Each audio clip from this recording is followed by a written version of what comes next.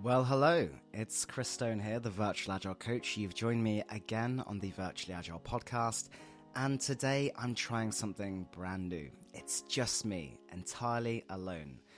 I will be just chaotically browsing through LinkedIn and sharing my thoughts, my beliefs, what I'm seeing, and potentially sharing some cool insights with you. So check it out, enjoy the show, and don't forget to like or subscribe to remain abreast of the latest episodes. Welcome back to the Virtually Agile podcast. I'm your host, Chris Stone, the Virtual Agile Coach, and surprise, surprise, folks, it's just me today. Unfortunately, very last minute, someone who I had intended to have join me on the show couldn't make it, and the show must go on. So here I am, we're trying something new today. I'm in the mood for chaos, folks, and what I have in mind is just to allow the mighty, fickle LinkedIn algorithm to govern what I talk about today. So you can't see what's happening here, but I am on LinkedIn and I'm just going to browse through and articulate what I see and discuss what's happening. First up, we have John Clapham. He was the host of Agile in the City, Bristol and Bath last week. He's made his way to Agile on the Beach down in the UK, down in Cornwall. Weather's looking okay. This is a conference I have had on my agenda to attend for a while now. I believe a good friend of mine, Arta Margaroni, has just finished his signature talk there as well. So if anyone's there, go say hello to Arta. What else have we got? There is a post about good practices for Agile and a question. Who plays a more critical role in an Agile organization? Is it Scrum Masters or delivery managers? That's a very interesting question. I often believe these two roles are somewhat used interchangeably, particularly for companies that are on their journey with Agile. Delivery manager, there's a great book called Delivery Management, if you're not familiar with it, by Johnny Williams. And it's a widely misunderstood role, I find, or I have experienced. It seems to be a bit of an intersection between a project manager and a scrum master, and therefore I think there's a lot of usage of that term, particularly in heavily regulated environments. It's obviously stemmed from GDS, government delivery methodologies. It's an interesting one. I'm not sure where I sit on the answer to that. Obviously, the standard Agile coaching response is going to be, it depends. It depends on the situation that organization is particularly facing, where they are on their journey, and what they're trying to achieve. What else have I got? How can I track the performance of an Agile team? Question by Frank Ray. His belief is that simply use the product backlog as it's intended. Use it to note down, consider, assess, prioritize, plan, and schedule. And if you're achieving what you're trying to achieve on that product backlog over a period of time, then that will tell you how your team is performing. It will turbocharge, using his language there. Tracking the performance of an Agile team is always a very contentious one, isn't it? It seems to, or often leads us down the path of tracking productivity versus value or outcomes delivered. We often hear of teams being measured by how many story points they deliver and their velocity over time, and comparisons being made between teams, and that ever-driving push to get more productivity, harder, faster, etc. It's an interesting one. I don't tend to actively force any sort of tracking on performance of teams. I always encourage teams to be aware of their own data and what it's telling them. And the use of that data is so helpful in their own pursuit of continuous improvement. How do you know if you're improving if you have nothing to measure that improvement against? Your baseline. Where were you at a certain point in time? What was our cycle time, hypothetically, a month ago, and how are we tracking against that where we are today? Have those experiments that we've been trying made any impact there? So I very much encourage teams to be aware of their data. It's very powerful. Tracking is the word here that probably sticks with me. If you're using it to track, again, progress over time, fantastic. If you're using it as some sort of performance measure, suggesting a team needs to be better or compete with other teams, then be mindful of that. Michael Kusters, again, someone who's recently appeared on the podcast, talking about his top structure. He queries, well, what happens if you don't track the organizational or technical work on the backlog? You'll end up with multiple competing backlogs with conflicting priorities, multiple competing topics, various stakeholder infights. We want this, we want that, and that can be a challenge. So, yeah, be mindful of that as well. Syed Sadouk's talking about a recent agile gaming session. He's a great person to follow if you want to bring a bit of fun to the teams you work with, particularly using Miro. He had them recently doing a Tetris team battle inside Miro. Sounds cool. I'm intrigued by that. I'll have to take a bit of a further look. We have some... Oh, this is an interesting one. So Jürgen Appelo, writer of Management 3.0, creator of the Unfixed model, he has shared an approach, a canvas you can use to achieving your goals. So Jürgen is currently writing a novel. Kudos to him. It's a tough job. And he's also going to run a further 2,500 kilometers this year. Jürgen's a big runner. When he and I were speaking at the Scan Agile conference in Finland, we were having dinner together. It was a pre-conference meal with the speakers and otherwise. He was chatting to me about how he always goes for these runs. It's just built into his daily habits. Now, this visual looks very cool. I'm happy to share the link to it if anyone's interested. It's called the Behavior Change Dynamo. And it's a canvas-style approach you can use to map out what you'd like to achieve. It talks about when this happens, so a certain event, what time, place, or event acts as a prompt. So this is your trigger, your obvious triggers. And then the following question becomes, I commit to. So what's the outcome that I'm going to commit to? So, for example, the one I often use for this sort of thing, when we do a retrospective and we've identified some actions, there's your trigger, your obvious trigger, we've identified some actions, I or we, the team, commits to putting those actions somewhere very visible, making them somewhere that we can see on a regular basis, perhaps putting them directly on the backlog so they're prioritized alongside other work, maybe adding them into your Slack channel or your communications channel as a regular reminder, an automated reminder saying, hey, how are we getting on with those? Maybe even making your Zoom or Teams background so you can see those and are regularly exposed to them. His Dynamo then talks about the desires you have, what your internal drives to do this, so it builds on your inherent motivation. And then what am I going to do? What's the small thing I'm going to do? And then it talks about how you're going to celebrate your success. So I get this and I will practice this. So it's an interesting model, something I might look into using myself. I might give it a go, call an experiment, seeing if I can get something to happen using this Behavior Change Dynamo by Jürgen Appelo. Here's how to stop mapping OKRs. Richard Russell to the org chart. He's shared a carousel. Everyone loves a carousel on LinkedIn these days. This is called a 5-step, no-nonsense approach to breaking down silos. So, number 1, avoid silos and mapping OKRs to org charts because it creates a whole lot of problems. It creates a lack of alignment, poor communication, limited innovation, and less efficiency.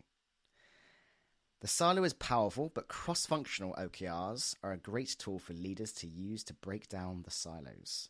But what you don't want to do is create a new structure that you map onto your OKRs instead. So number 1, figure out your strategy. It all starts with your strategy. Then number 2, what you want to get done this quarter towards that strategy. And he includes a pro tip. Writing them is easy when you know what you want to do. Okay. Number 3, write these into an OKR form. That could be any OKR structure. And he encourages a maximum of 3. I'm a fan of this. A maximum of 3. Limit the number of OKRs you have. It's really unhelpful if you're asked by a senior leader to focus on 10 different things in parallel. It doesn't help anyone. So narrowing down to a maximum of 3, I like that. It then talks about allocating owners. So having someone be accountable for these. So allocate owners for each OKR For example, a top-level OKR could be at the C-suite are the owners.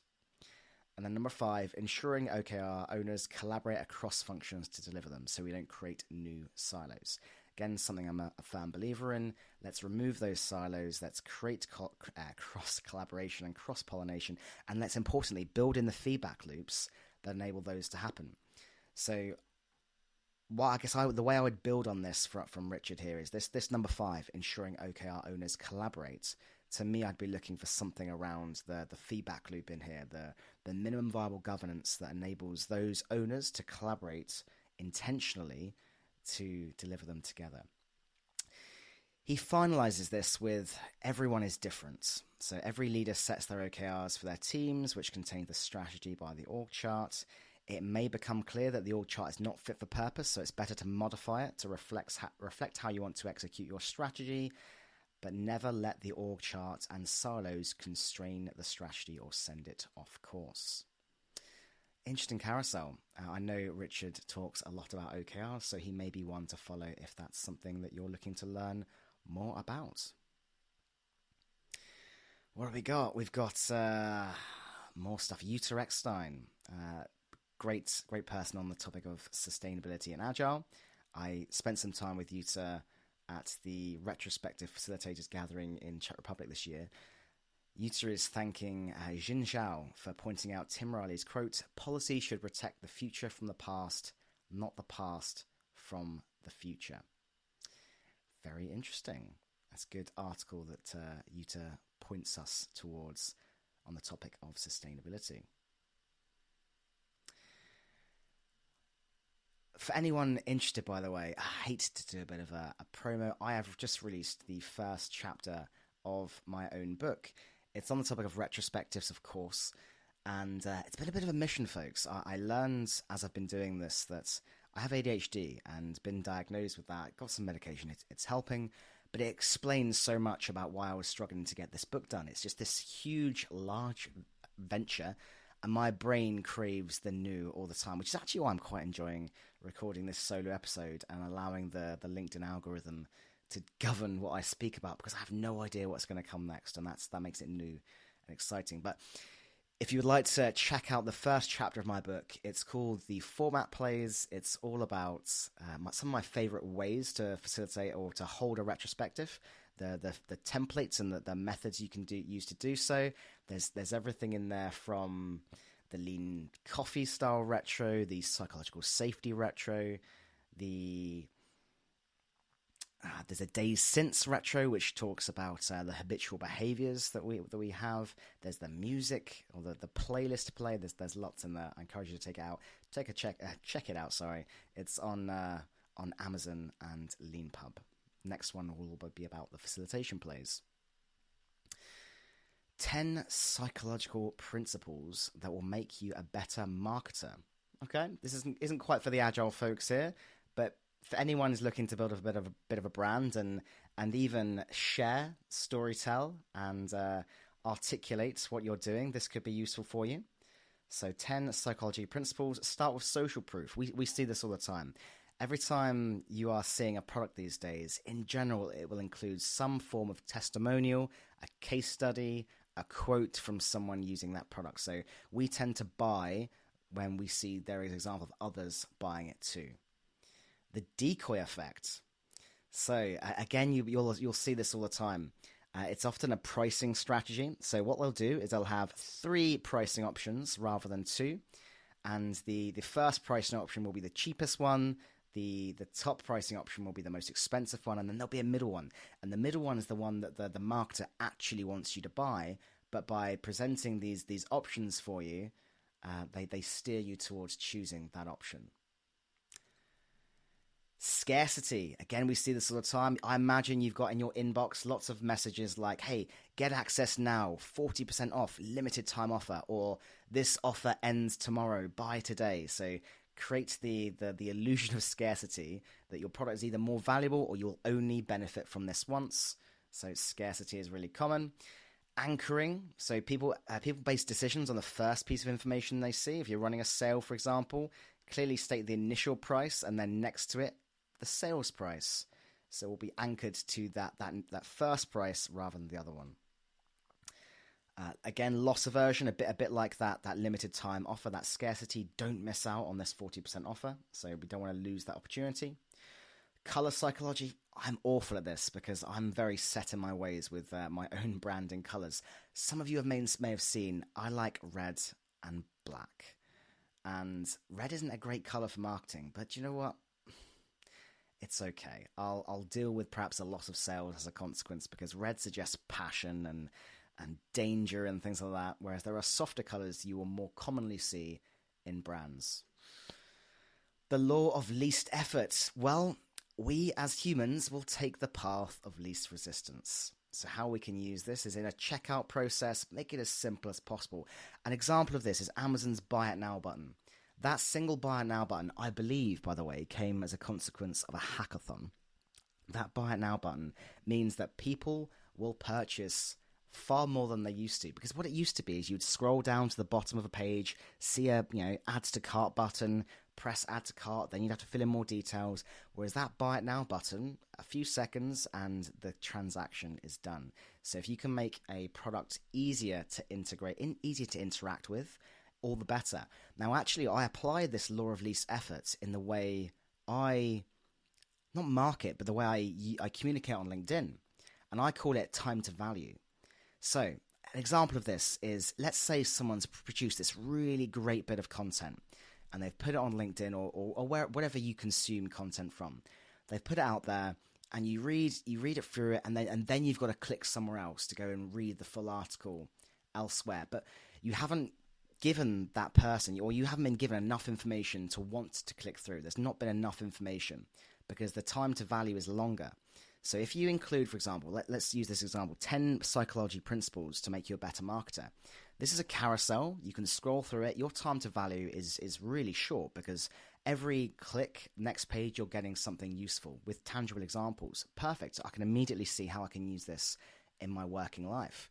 Whereas if this was just 10 psychology principles, click here to view these on my blog, there's an extra click in place, and therefore you're less likely to do so. So the time to value is longer. I use this all the time. The paradox of choice. The more choices you present, the less likely someone is to pick one. So if you've got a load of products somewhere, hundreds of the things, and you present that as an option, people might find it difficult. Whereas if you choose only 6 of them, that can be a great way of doing so. Choosing between 6 is ideal. Not that as a number, but a smaller number is ideal. We've got urgency. When something's urgent, people are more likely to act. And again, this is similar to some of the previous ones. This starts at this time, or 8 hours left of you to buy the sale with the timer clicking down. That works too. And reciprocity. If someone does something for you, you'll feel obliged to do something in return.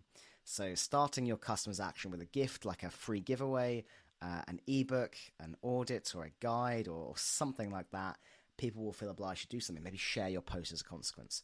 I've been poor at this in the past. I would just essentially give all my stuff away for free. I still do 99% of that.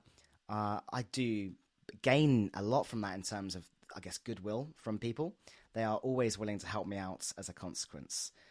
So reciprocity. Interesting. Good post. Not particularly agile focused, but I can directly see how many of those things could be useful for an agilist in telling a story about their work, what they do, and indeed creating great products. Here's an interesting visual. I've not actually seen this one before. So this is it's called ORCA, the Organizational Root Cause Analysis Tool by Ralph Yoakum. And in it shares a Miro board called the Hidden Scrum Killer, Your Organizational Design. And I can't see the detail of this, but there is a big picture of an orca right in the middle, a killer whale. It's got lots of visuals, lots of post-it notes everywhere. I am intrigued, and it does make me want to click more and learn a little bit about that. I believe, by the looks of it, they are running another improved session of this. It's a mural version. So yeah, the Hidden Scrum Killer, your own organizational design could be it. Could be killing how you do Scrum. Ralph Yoakum. Refreshing. Let's have a look. Oh, Amir Pelad is talking about a 25% decrease in salary many years ago, A colleague of his decided to leave the company. After a month, however, he returned to the first line manager begging for their job back because they didn't like the new one. And the first line manager, the person they approached, accepted them back, but only if they were being paid 25% less. And that colleague did accept the offer. So Amir's recommendation here is only quit your job once you've secured a next one and you are certain that it's for you. I guess this is a tale of being wary. The grass is not always greener on the other side.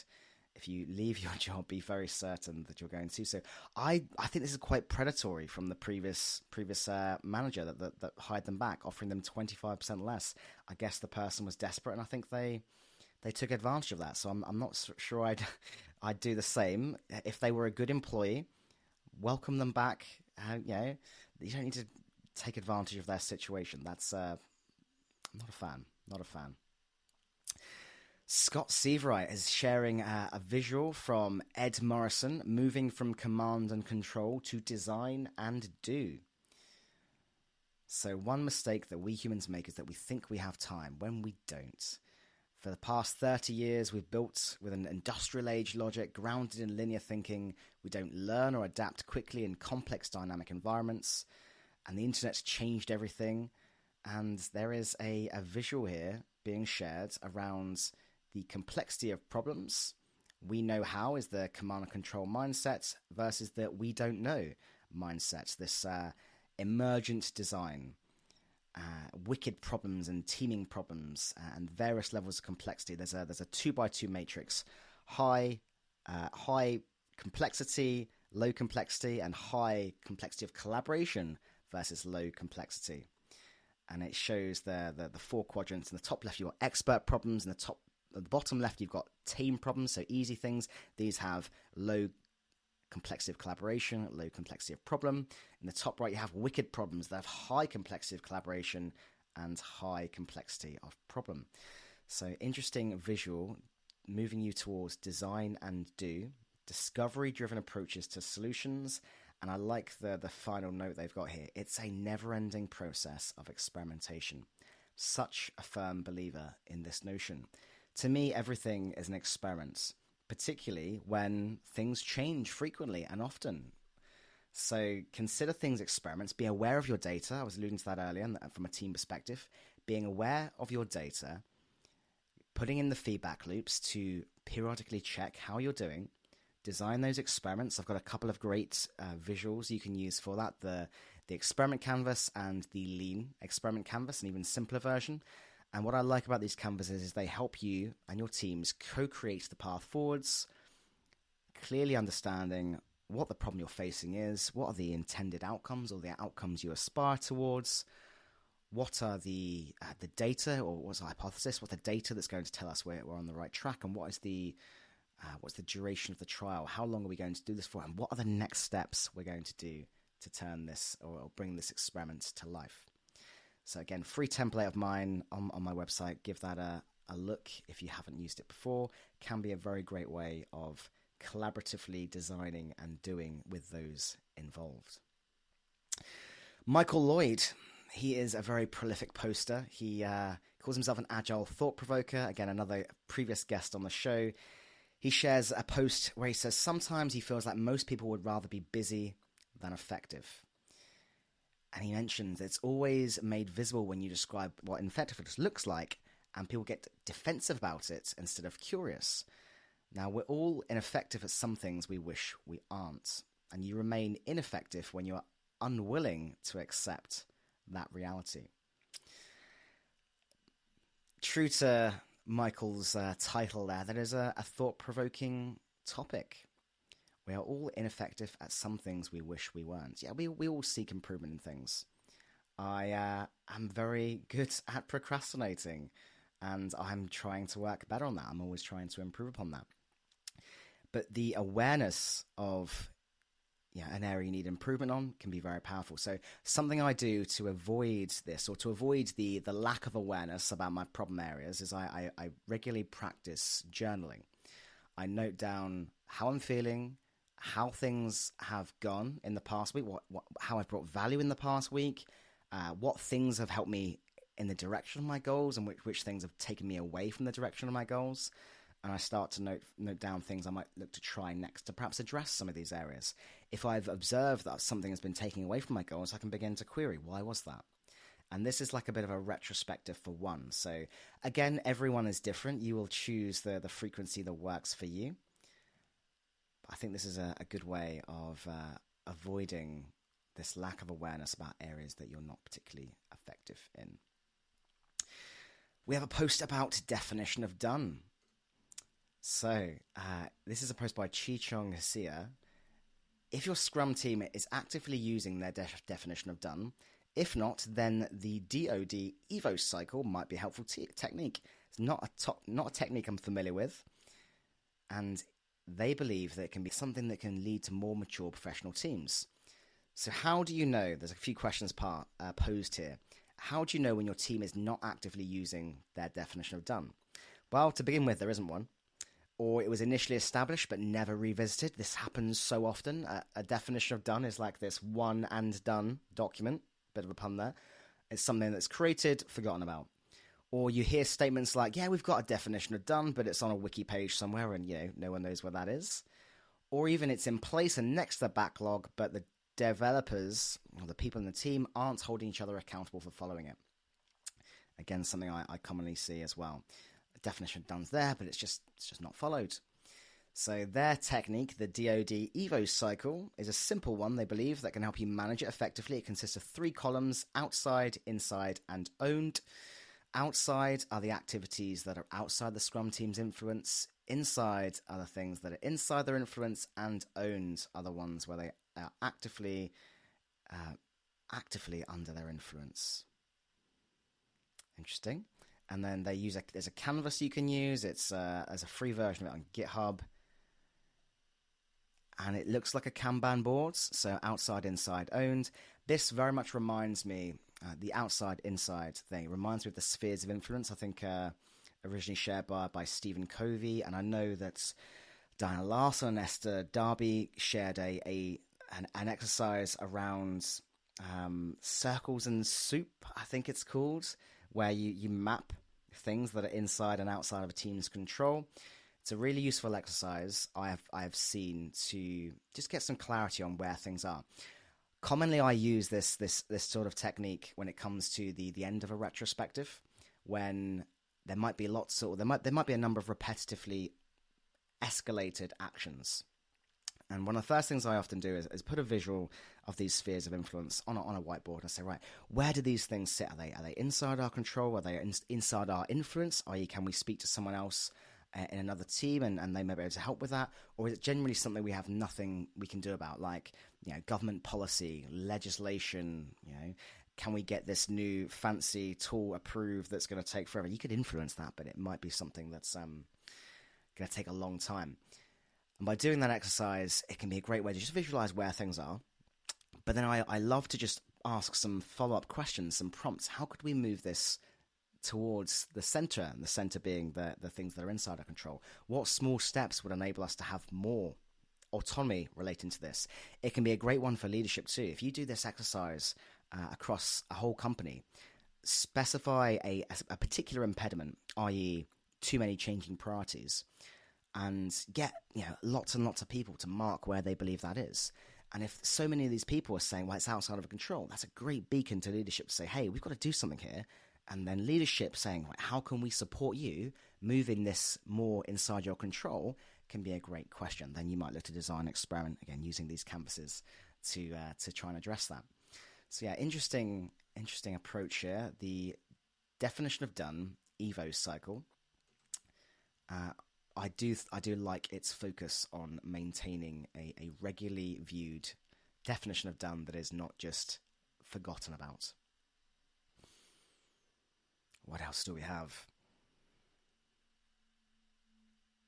The Agile Ways of Working training welcomes Gunther Verheyen, who's going to be speaking at Scrum Day India.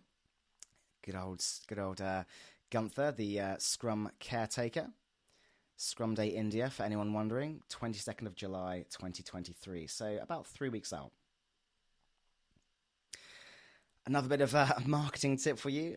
Remove powerless words from your copy. Words like try, would, might, could, or should make your marketing content sound weak. So make them a bit more stronger. Those words do not have much power. Lean Coffee Belfast for anyone. 7th of July, they host these. Lean Coffee Belfast. Check that out. Hacking Your Brain. So there's a free webinar by Drurify on how human brains work. Register for free info. So Axel Van Quayle, I apologize if I've pronounced that horribly. Axel is the founder of Drurify, I think co-founder of Drurify. Free webinar on how the human brain works. I imagine there's a recording of that for anyone listening that's happened already. All right, we've got a great post here by Vibor Chandel. He produces a lot of content on LinkedIn, very helpful for Scrum Masters in particular. But here is a post titled 12 Ignored Sources for Great User Story Ideas. And it's in a carousel format. So talking to customers, so obviously, but very often overlooked. I commonly talk about reducing the time frame between interacting with customers. Do that more often, do that more frequently. You'll remain anchored to their needs, and you're more likely to build products that actually meet their needs, that add value to them. So speaking with customers gets you first-hand insights rather than, repeated stories down the line and that being conflated to something different. It addresses their needs and you really understand their expectations. So do that more. Actually using the products, so using the product yourself from a user's perspective can help you better understand them. So get hands-on with the product that you're building. Vision alignment, so working backwards from the vision can help you create stories that contribute to the bigger picture. So starting clearly anchored to the vision. A great way of doing this is, on a periodic basis, take a clear look at the vision and then maybe start to craft sprint goals that might help you move towards that vision, clustering potential stories together related to achieving those goals. Competing or competitors and market study. So what are they doing? Even if they're completely different, can inspire fresh ideas. I hear a great hack is just to go and look at some of your competitors and review some of the feedback that they're getting on perhaps an app store or otherwise, and look at the negative feedback and then look at the negative feedback, the things that company is not doing well, and then ensure that you're doing that fantastically on your own product and then sell that. Tell people about that. Interacting with customer-facing employees, so speaking with sales, customer support, people that are actually working directly with customers who have that nuanced understanding of the pain points, that can be very powerful. Actually observing end users, so if you can get any sort of live watching or seeing what's happening with users, you can use that to draw insights, how they're actually looking to the tool, which buttons they're pressing, which way they're using that service. Thinking quietly. I address this in my book, actually. Sometimes you need to think and diverge, and that can be a great way of coming up with great things. I get some of my best ideas when I'm out for a walk or when I'm just reflecting in silence. So rather than just having this loud conversation, chatting away, just maybe pose a problem, put a thought out there. How could we make this product worse? And then just allow people to just reflect in silence for 5 minutes before you converge back together. So quiet can help. Technology shift awareness. So new technologies can open up great opportunities. So everything's AI these days, but there's lots more technologies that are created every day, and they can bring out great new user stories, ones that make our lives easier, make the customers' lives easier. And then, of course, reviewing and demos. So showing your product with real users, with real stakeholders, and actually asking them the question, using those opportunities as a way of building forward, not just reflecting back. So often these kind of demo sessions are just demoing the product rather than thinking about the future and co-creating the future with them.